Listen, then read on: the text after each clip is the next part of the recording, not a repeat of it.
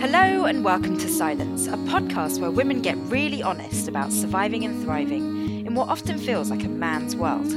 My guests are Wonder Women from the fields of science, technology, engineering and mathematics, or STEM, where inclusivity and diversity can be a real problem. I know this only too well as a female Southeast Asian mechanical engineer. I'm kind of a minority within a minority. I'm Dr. Shanice O'Mara, an engineer turned broadcaster. Throughout my career, I've worked on and reported on some cutting-edge technology and innovation. And through my TV work, I've met some incredibly inspiring women from a diverse range of STEM fields.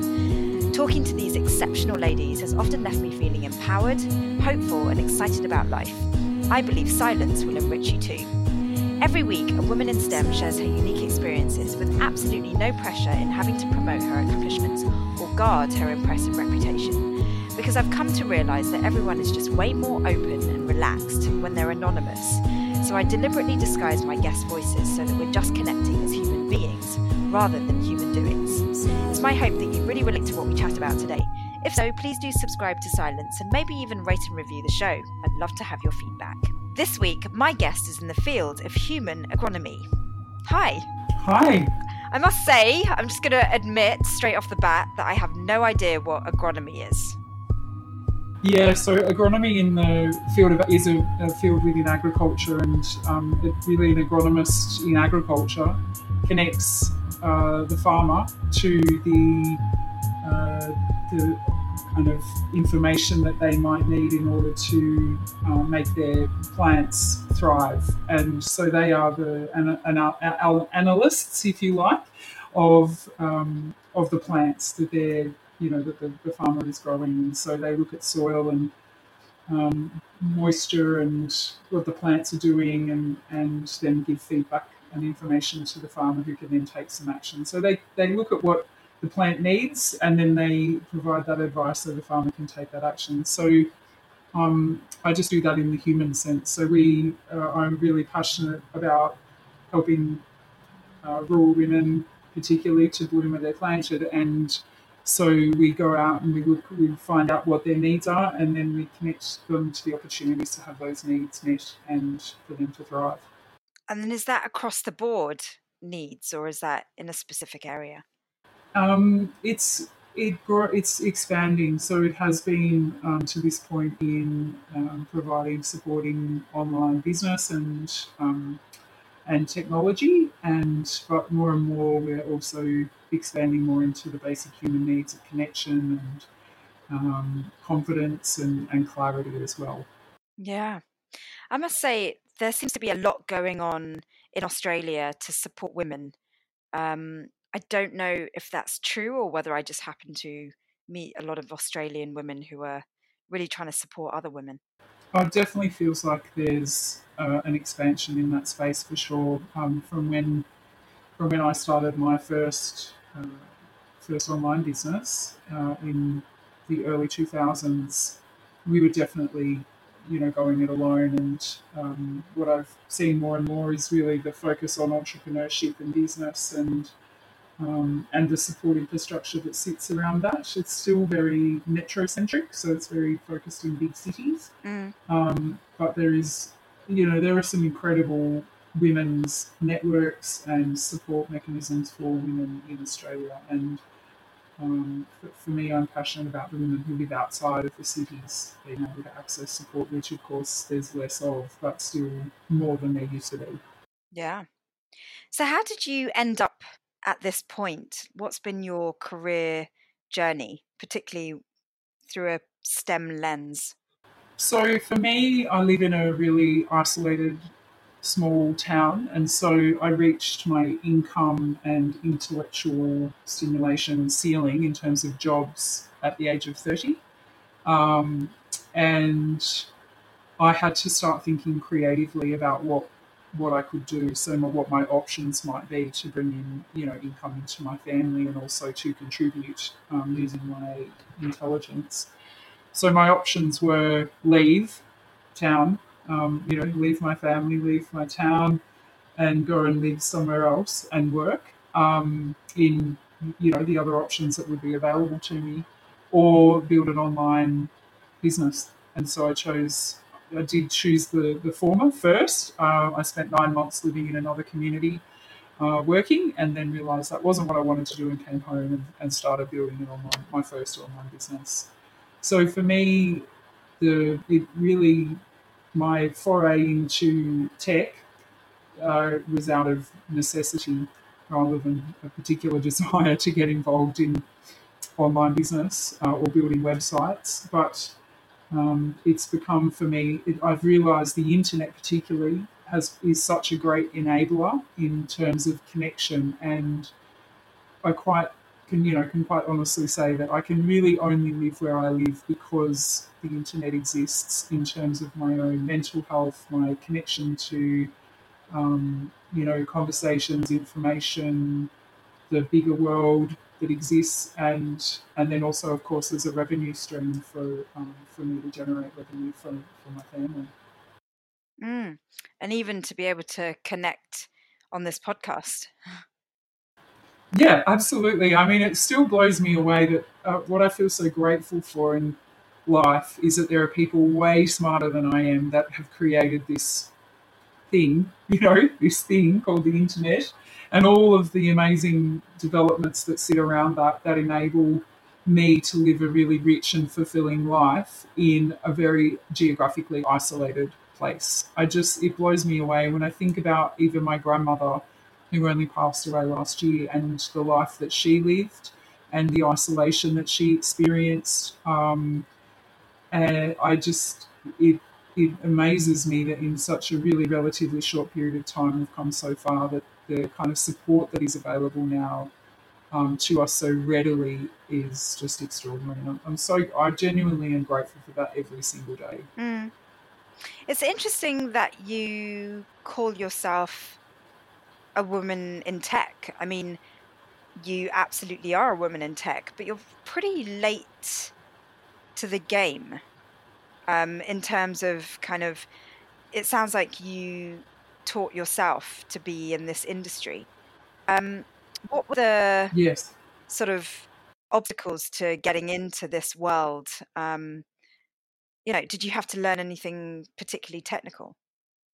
So I've never gone down the learning how to code. So I'm not a technician, or a practitioner, or however you might describe someone who does the building of technology.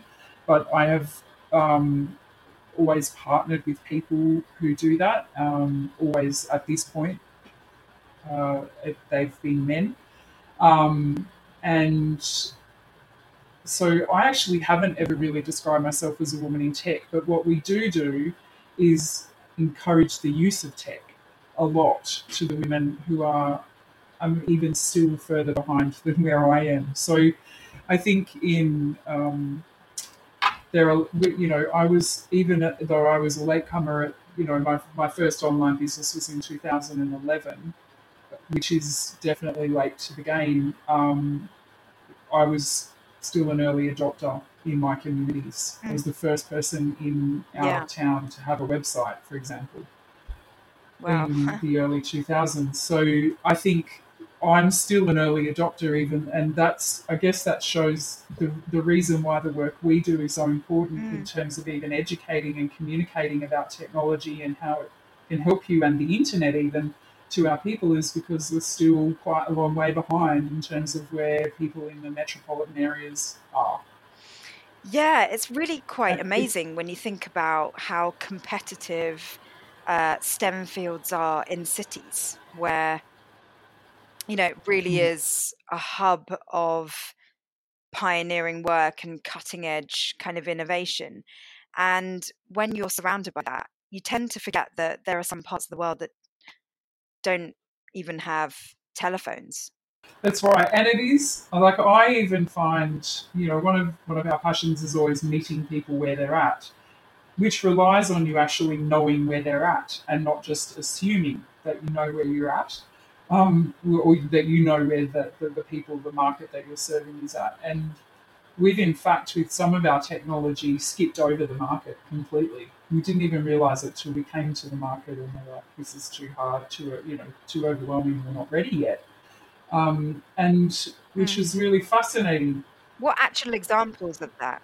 Well, so we built a platform that was all encompassing. So we've got, our members get access to their own store and blog, and it's kind of all in one platform. Which we thought, well, this is going to make life a lot easier for people to kind of get started in an online business world. They could just have it all there for them, as well as being connected socially and to content and training and education through the same platform. But in actual fact, it's just become an overwhelming space. It's almost like there's too much. When you're used to nothing, then you get too much. It's overwhelming, which is in fact then becomes a disabler.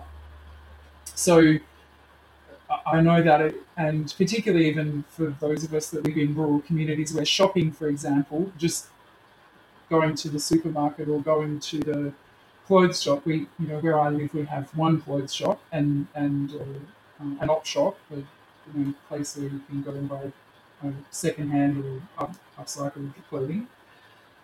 That's it. So when I go to the city, I just find it all too overwhelming. There's too much choice, right? And that's what we're finding as people. It's like it's too overwhelming. It's too hard to make a decision, and so we've got to pare back.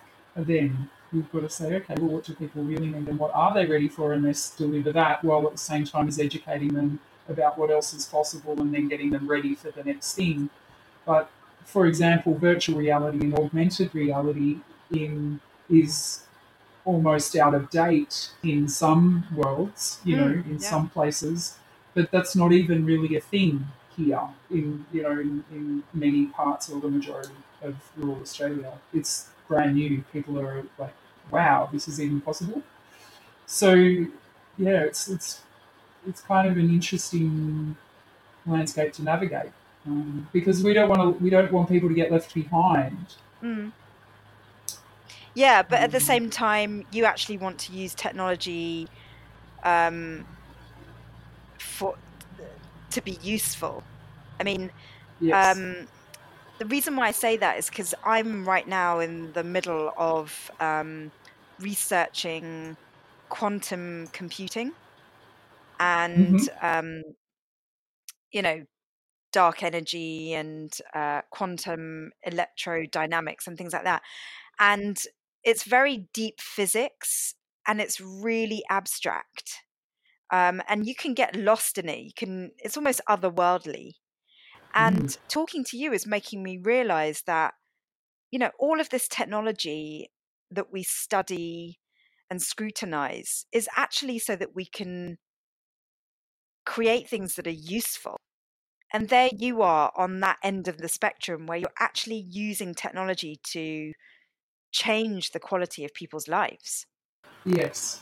And it's actually something we're really exploring even more as a team and as a company, to say, well, actually, even today as a team, we were having a conversation about the what. We're very clear on who our people are, why we're serving them. Our mission is very clear. We understand that really well. But the what is what we're really challenging at the moment, because I think one of the team expressed this notion that we're skimming the surface. Perhaps maybe we're just we're just playing it safe in the sense that we're just sort of tapping into people's what they think are their needs, which might be around business, but actually what they really need is this deeper human connection, and we really need to go deep with them. And so I think that evolution is to say then, so we know that at a human level, we need to encourage people to go deeper and start to explore their humanity and their contribution and their place on the planet.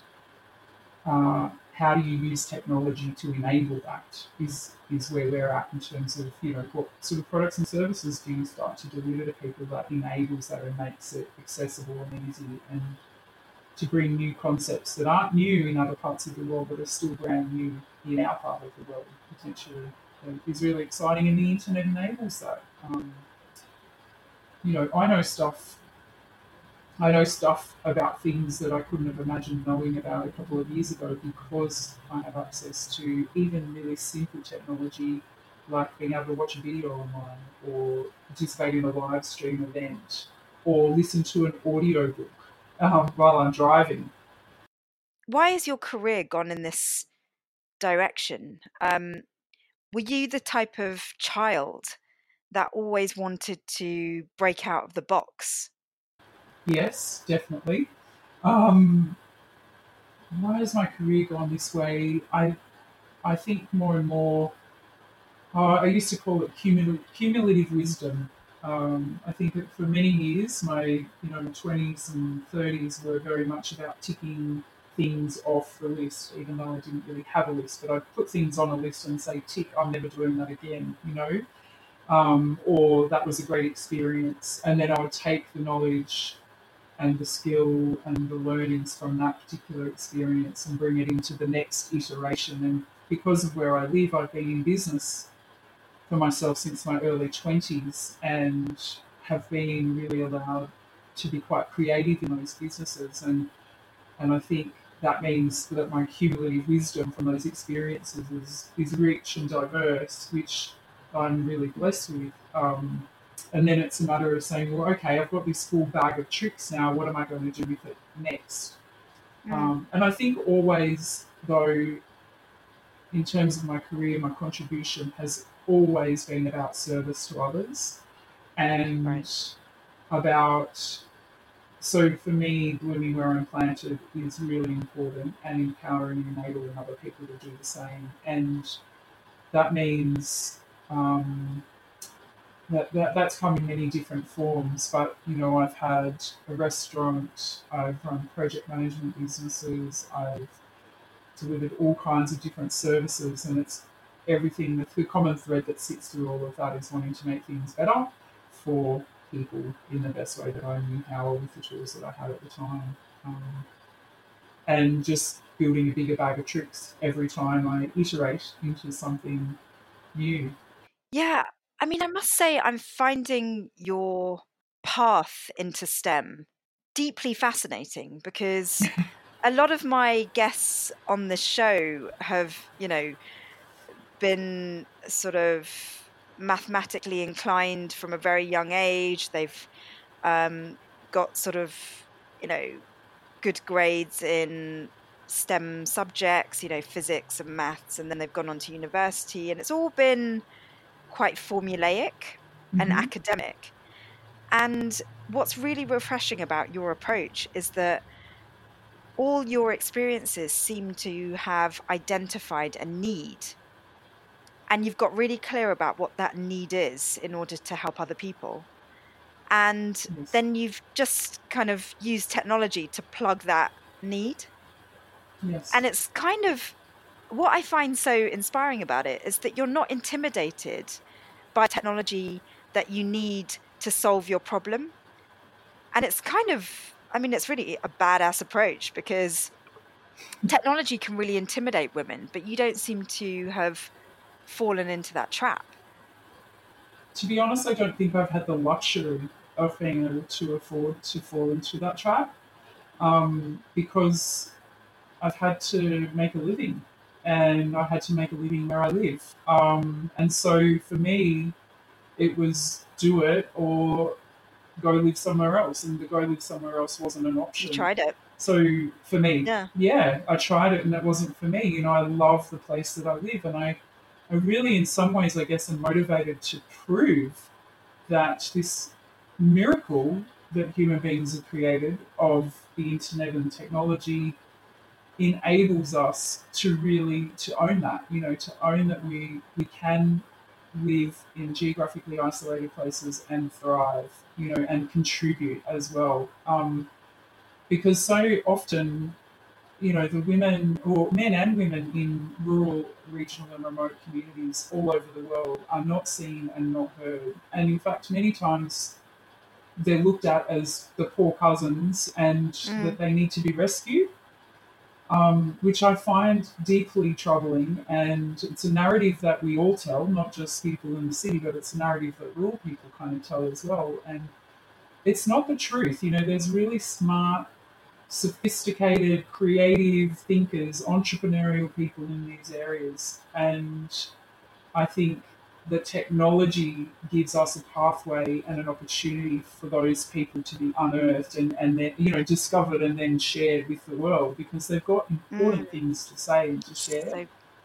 so And so I think, look, to be honest with you, it's interesting to hear the pathway, that formulaic pathway of other guests around maths and science, because actually I really struggled with maths and science at school, and they were definitely not my strong, English, history, geography, well, not even geography, there was too much maths and science in geography even. But English and history, that they were, and drama and music, creative stuff, that was where my passion was, and agriculture as well, being a farm girl. But maths and science bamboozled me, but that's why there are other people out there that aren't bamboozled by that, yeah. who are really clever and good at that I would collaborate with. Why would I try and learn something that I'm just clearly never going to learn or be? I could, but it's going to take me a lot more energy and effort when there are people out there already doing it that we can partner with and collaborate with. And more actually, where looking at as we look at our business model and moving, we're really saying, actually, do we need to build anything, or can we just be Mm, really great partners for other people who are doing great technology? You can be a tech company that could we be a tech company that actually doesn't build any tech, but yeah, partners yeah. really And we strategically with those need who are more doing it people super well. like you in our STEM fields, because really you're expanding STEM to STEAM, adding an A, the arts, and in the sense that what you're bringing to the STEM world is so creative.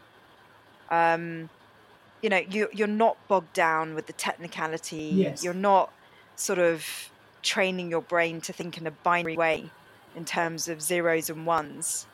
Um, and because there is that Mm.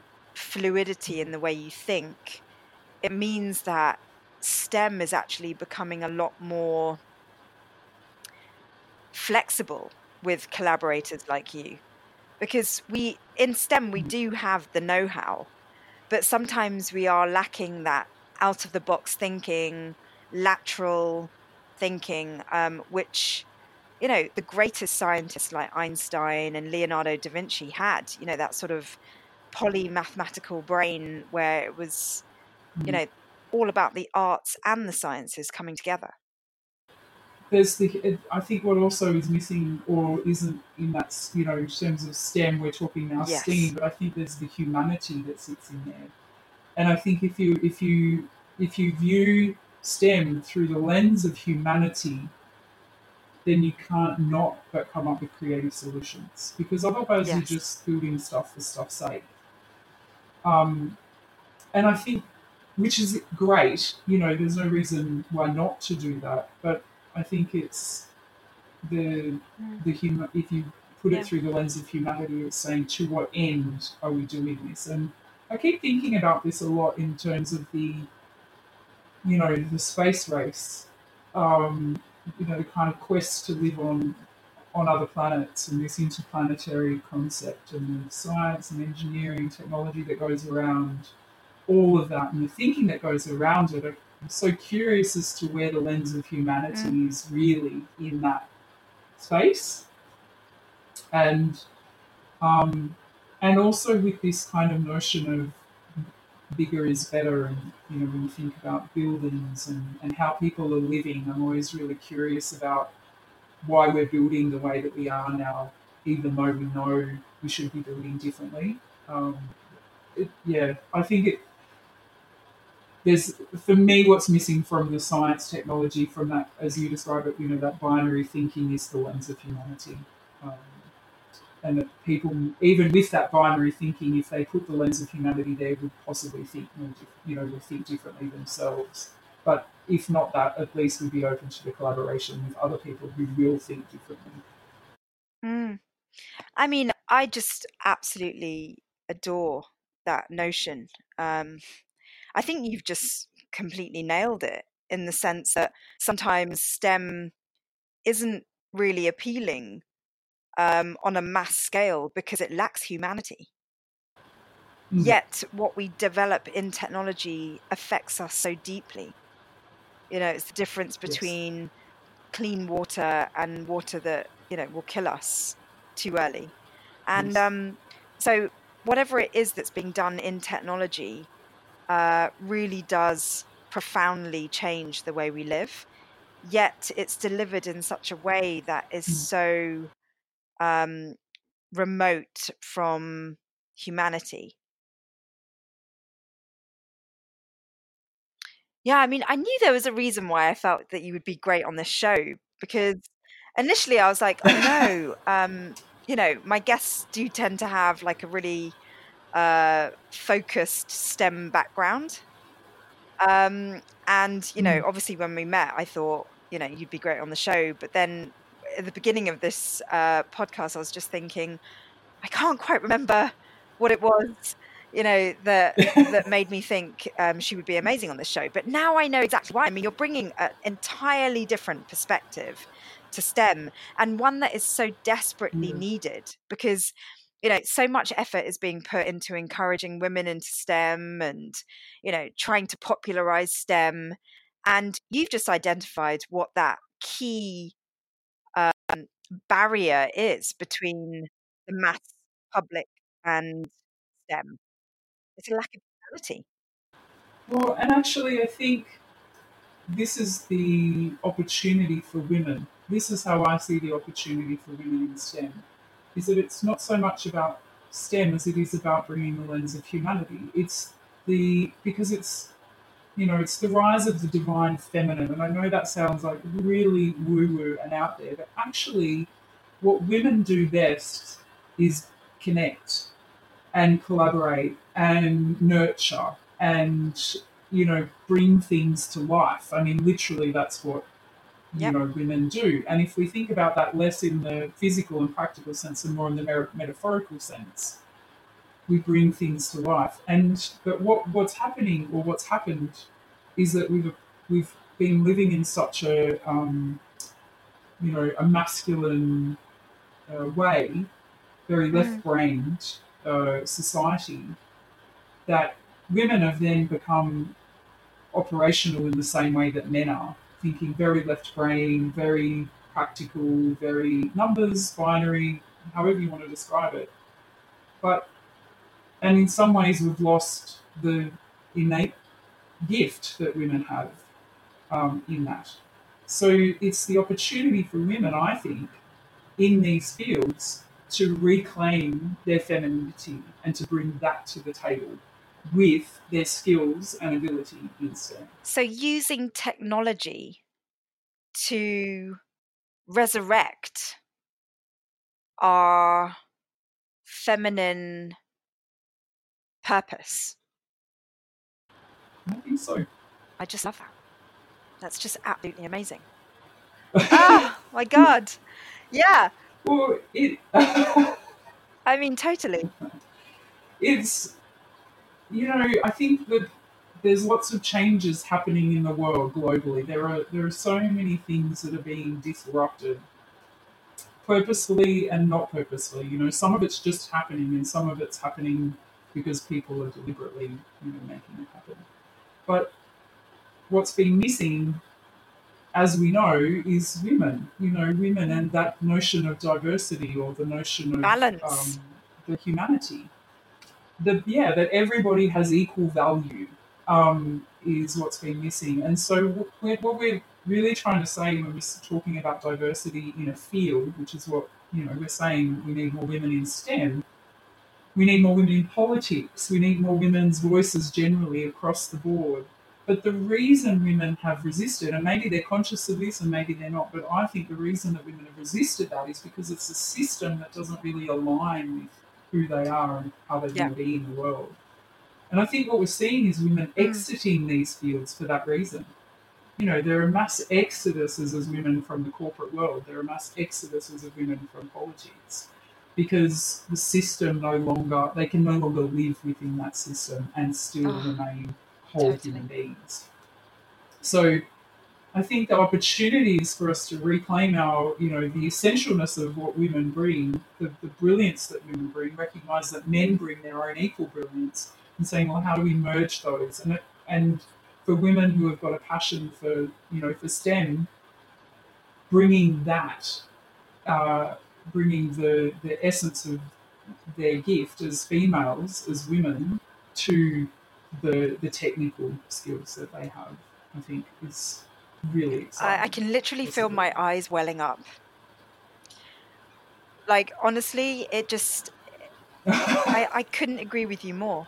Like, I feel like women have had to try and put on a male straitjacket. And, and what breaks my heart is that when women can't be like men, they feel like they've failed. But they shouldn't be like men. And they haven't failed. Yeah, absolutely. I mean, but we're not given the space and the platform and the respect to actually let our voices be heard. Well, that's the work to do. Yeah, and I guess so what you're doing is using technology to give women that voice. Yeah, but so the bloom, the kind of the reason my business came into being was to help rural women reclaim their most powerful voice and then provide them a platform from which to amplify that voice. And I think every community, every country, every area, every marginalised voice needs the same. And but what I'm realising more and more is that that's an inside job. I can't do that for other people.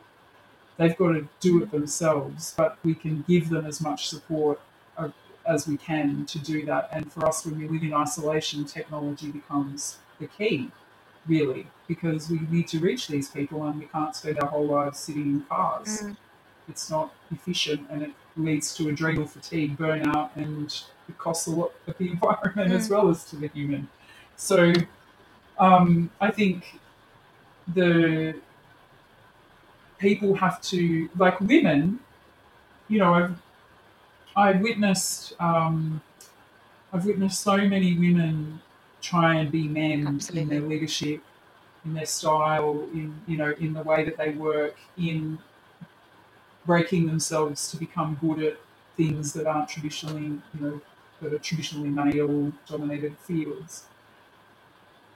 But what the world misses then is them, frankly, as human beings, because they're getting a modified version. We're only experiencing a modified version of that. And the thing is, people do this really unawarely. They don't do it consciously. It's because we've been habituated to that. That's what our role modeling has been. And so you just do it out of instinct. And it takes a lot of work and effort and awareness and consciousness and time to reprogram. But it's totally possible to do that. And I think the more women do that, the more women in leadership roles lead as women, and that being a woman doesn't mean you can't be powerful and successful and all of the things that we're aspiring to be. It just means you do it in your difference. It's really inspiring when you see that. Yeah, and what prevents women from being that is the fear of getting crushed under male supremacy, I guess. It's, we need to empower women to keep going with their vision. And it's tricky, isn't it? Because not all women have great visions, just like not all men have great visions. But it's overcoming almost like a personal barrier. I think a lot of women are so scared of failing in the eyes of others that they just don't try at all. Yes, or they're so afraid of succeeding that they don't try at all as well. I mean, I think there's this equal fear of success as there is of failure for women, and possibly even... What are we scared about when we're scared about success? Being seen. I think safety comes a lot into into this idea. Trust and safety are kind of two big things, two big ideas that there's a lot of insecurity, which is, I would say, is this lack of safety, that women feel a lack of safety in their environments. Lots of people generally feel unsafe, and that isn't getting better in terms of the kind of real world that's happening. But we become the stories that we tell, and I think that women are retelling an old narrative as well about not being able to succeed because of male, being in a male-dominated industry, etc., etc. And I think until our stories change, whether they're true or not, but until our stories change, we'll stay stuck in that same narrative. And so, yes, the vision that you're saying, people need to hold a vision. They need to hold a vision and tell the story about that vision, not about the problems they're experiencing on the way to the vision. But by telling by being open about the problems that they're experiencing, doesn't it give women a chance to say, oh, me too, okay, it's not just me experiencing that alone. If we're all experiencing this, we can overcome it. Absolutely. Yes, if we tell a different story about it. So yes, naming it, yes, calling it out, yes, but the airtime has to shift into the vision. Because otherwise people stay in the Me Too space, they just stay in that space of victimization, and you just continually be re-victimized. They wallow in the muck. Yeah, and look, and that's fine, except that, do you want to feel good and make it, and change your life, or do you want to stay in the story? Some will want to stay in the story because that's part of their identity. I think some people have very big identities around, the familiarity of the story, even if it sucks. But in order, where I've seen people grow and where I've experienced growth myself as a person has been where I said, that's an old story, a story of whatever it might have been. It's time to change that story, and I'm going to tell a new story until that new story becomes the truth for me.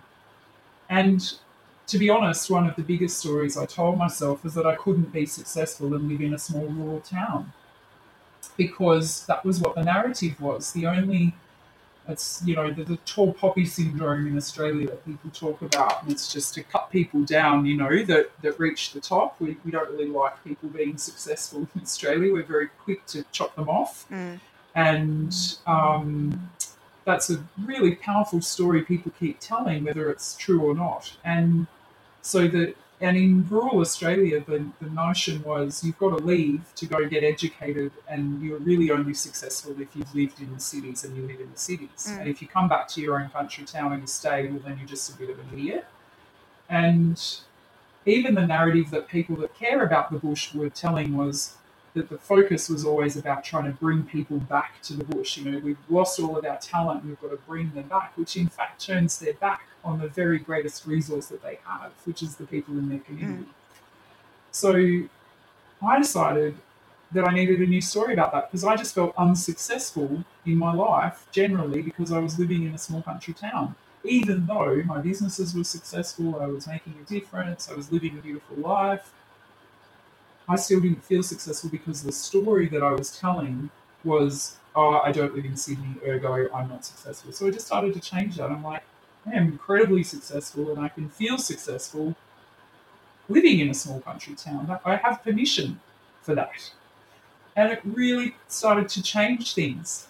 And what's amazing about that is that you were changing within yourself. Nothing on the outside was changing. It was all Nothing within. else changed. That's right. And then what starts to happen is that you start to see changes on the outside. Right. People used to say to me, why do you live there? You could be making more money and doing everything if you were living in the city. People would say that to me all the time. The minute that I started changing the story in my own head, that stopped happening. That doesn't happen for years now. People are always saying to me, oh my God, it's so amazing, you're so successful, and you live in the tiny little dot on the map. So I think the narrative has to change from within. And so if women are going to really claim their place, they've got to change the story they're telling themselves that they can't, or that men will stop them, or that they're in science and so they can't, or they're a tech person, so that means it's going to be harder for them because they're a woman in tech. There was a beautiful woman interviewed recently. She was the first, I can't remember if she was the first female gynecologist in Sydney, in Australia. And they said to her, they were asked, the journalist was asking her about the glass ceiling. Did you ever experience, backlash or problems from your male counterparts? Because she was the only woman in her class. And she just said no. My family raised me to believe, my father and my mother raised me to believe that I could do anything. And so I did. And you think, well, that's kind of simple. Really?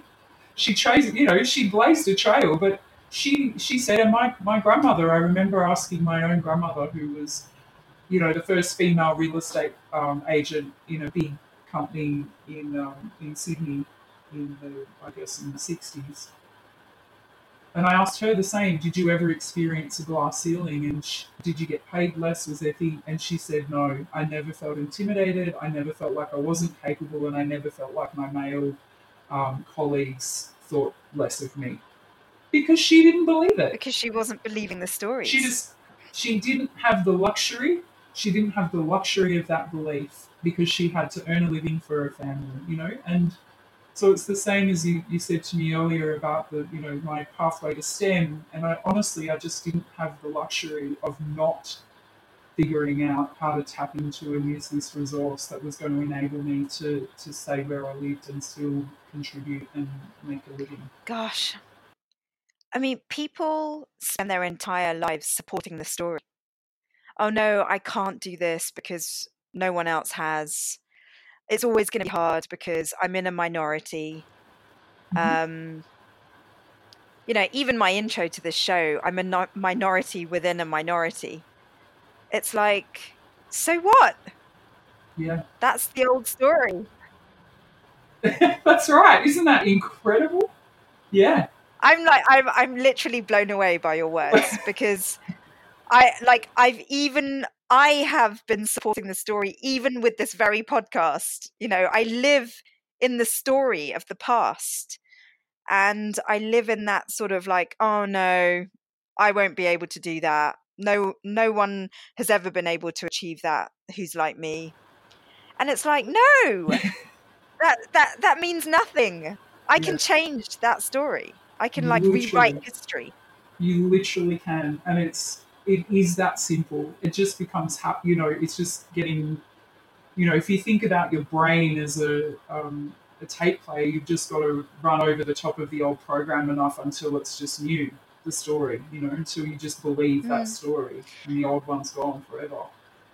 And I look at the name of the film's just left my brain, but there's that incredible film, which I just saw the other day, of the 3 African American women who were part of the the original space mission with NASA. Hidden Figures. Yeah. Yes. I mean, there's a scene in that film where one of the women has to petition the court to go to school, to an all-white school, so she can learn engineering. And she says to that guy, someone's got to be the first. And she gives him this wonderful spiel where she's done research on him and said, well, you were the first in your family to ever go to university, and you were the first in, whatever. And he's like, oh, yeah, you've done your homework. And she's like, well, someone's got to be the first. And you realize in that moment that she is inviting him to rewrite the story with her, not for her, but with her. And there's something really powerful in that. And I think we've got, STEM is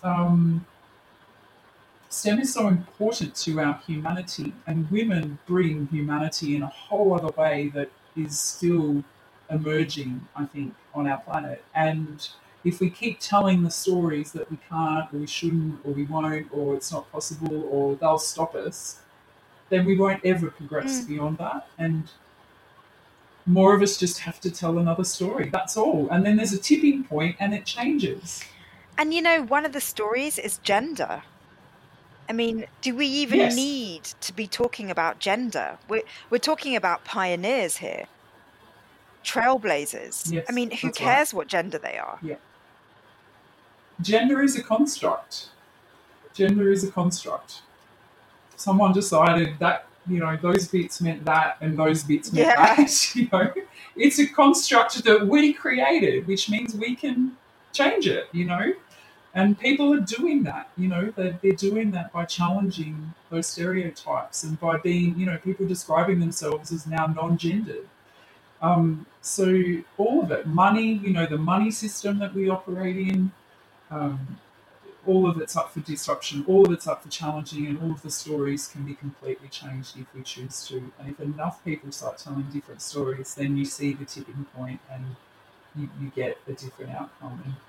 But the interesting thing I think about technology is that even with the advancements that we've got, there's still very few new ideas. And really what we're doing is just using our current technology to enable old wisdom. Like, I keep thinking about this in terms of, say, big players like Airbnb and the other kind of car sharing platforms, and it's really just saying, like, they're old ideas.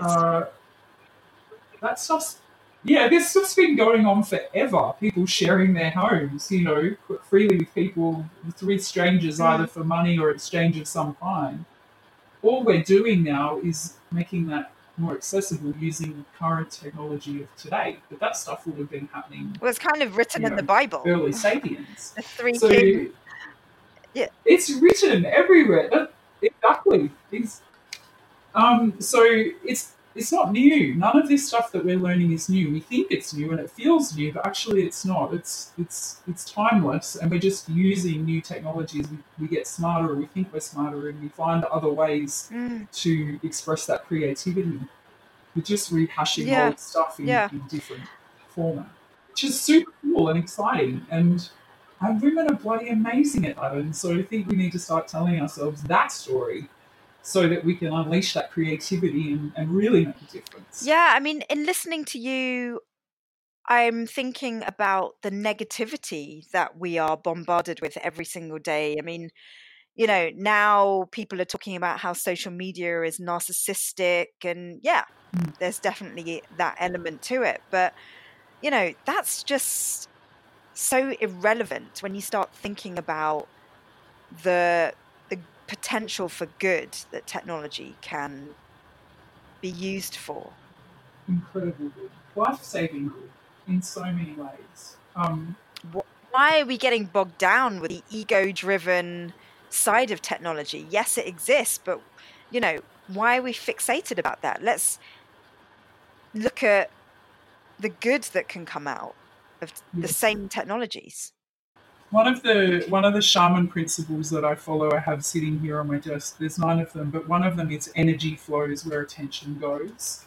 And I think you can build I certainly feel like I've built this incredibly positive, supportive bubble that I exist in, because I put my attention on, I put my energy where I want my attention to go, which is in positive directions with great people doing amazing things, So that's where I put my focus. So, but when I occasionally get sort of dragged into, or I make a foray into the real world where those bubbles don't exist, I realise just how powerful that story space is, and how important to teach people is that they can change that story.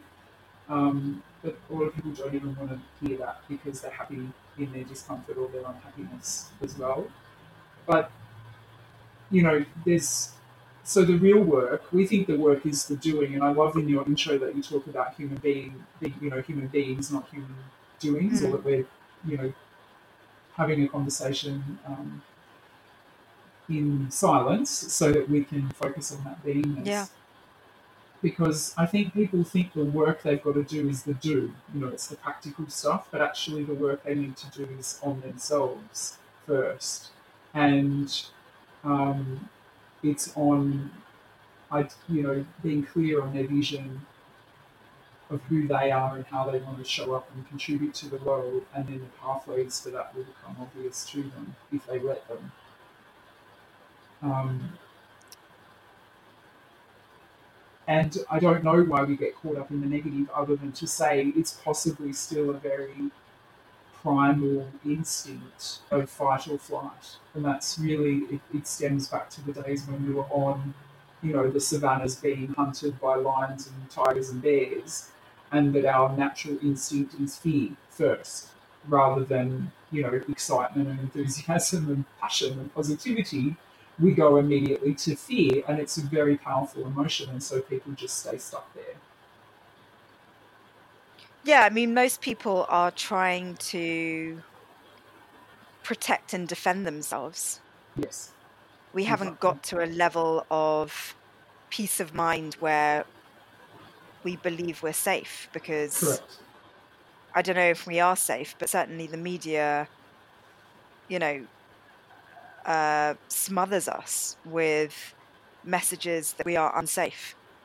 That's right, so that notion of safety, again, it's almost illusionary for people, but they become to believe that they are unsafe, or they become subconsciously wired that they are unsafe, and that's why we see such huge issues now with heart disease and adrenal fatigue and stress-related illnesses, and because people's physicality, like the physiology of them as human beings, is being so significantly impacted by that continuous lack of safety. And whether it's real or perceived, it's having a physiological impact.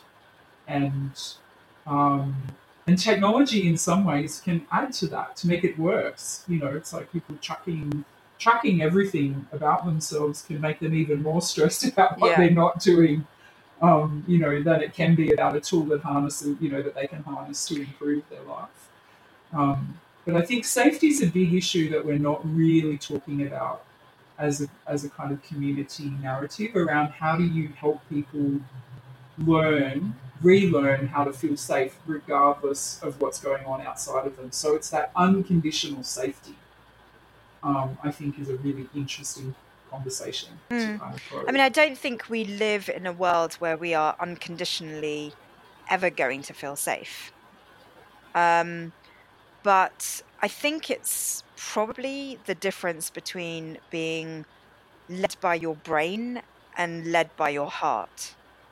And I think if you're led by your brain and your head, you will always be in a state of fear, because you can always find reasons to feel unsafe.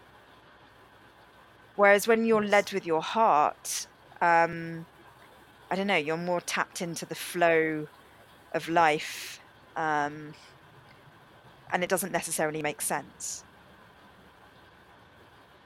Yeah, I agree. And I love the work of Michael Singer. I mean, there's so many books that I've read and people's work that I follow, that his work particularly really strikes me as just a simple notion. And he really talks about surrender, and that this idea of surrender is really something that you master by forgetting what you like and dislike, which is that to say that's ignoring the kind of noise in your head, and serve the moment that's in front of you. And if you do that, you just cannot feel unsafe. There is a deep sense of peace that sits with you, because you didn't. He says it took 13.8 billion years for this moment to arrive in front of you. Do you really think you had anything to do with it? To do with it? It's this world will go on with or without you, and so how much impact do you really think you have? That's the egoic's voice. But if you forget the ego and you just serve the moment that's in front of you, you find a real sense of inner peace. And when I practice that, and when I'm in those states, as you describe as flow, it's beautiful. And there's no way you can feel unsafe, even though there's stuff going on around you that could tell you, I should feel unsafe right now. But when you're in that kind of, I'm just serving the moment that's in front of you, that's all you're doing. That's all you're focused on. So, What's the name of that author again? Michael Singer, Singer. I feel like we could chat for hours about this because, yeah. We could. It's gone on a very, slightly left of field tangent for you, no doubt. Well, what's been beautiful about this conversation is that we started behind the STEM facades and we kind of removed them and actually just got really honest and vulnerable with each other. And we went from being exactly that, like human doings, to human beings. And we connected on that level. And, from speaking to you, I just have so much hope for women because we really do bring something essential to the table. And I think work is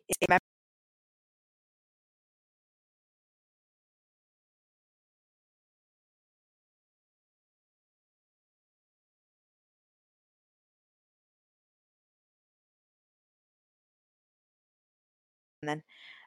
What's been really beautiful about this conversation is that we started off behind STEM facades, and we then sort of like through a process of really getting honest and vulnerable with each other, we're able to discard those facades and really just get down to the essentials of just being human.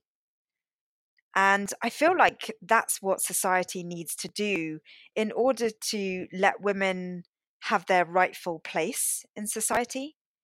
Because what we do bring to the table is essential for balance in this world. And for some reason, over the generations, it's just got so male skewed. And whilst they may be having a glorious time exercising all their power, I think they're really missing out on what women bring. And I feel like you are absolutely pushing for that kind of change in giving women a voice, and you're using technology to do it. And, this conversation has completely taken me by surprise because you've offered such an essential and valuable perspective on technology through what you're doing. That's awesome. That makes me very happy. I just thank you so much for coming on the show. Oh, thank you for inviting me. I mean, this is actually my mission in process, right? I live in a rural, isolated little area, but I've got sort of wisdom to share and need a platform to share it from so that other people can learn as well. And you've done that for me too, using technology. So I just think it's such an incredible time to be alive and that we need all voices. We need all voices at the table in equal measure with equal value. And I think that we're all missing out if any of those voices are missing from the experience. And yeah, I think it's exciting times. I feel hopeful for the future for all of us as well. I must say, whichever way you use technology to do what you're doing, what I think is even more impactful is the fact that you believe in yourself. And I really thank you for that, because I think your message of self-esteem and self-love has really been the most powerful part of the conversation. So thank you. That's it from my STEM guest this week. I honestly feel humbled by the conversation that we've had today. Maybe I came into this podcast with a little bit of a STEM ego. Women in STEM, we're great mathematicians and scientists and all of that. And through the words that I've heard from my guest today, I realized that it's so not about that. It's about using our brains to be more human and to be more feminine and enjoy all the aspects of humanity that our femininity represents to flourish. And as my guest always says, to bloom. Thank you so much for listening this week. Don't forget to rate and review the show, and catch you next week on Silence.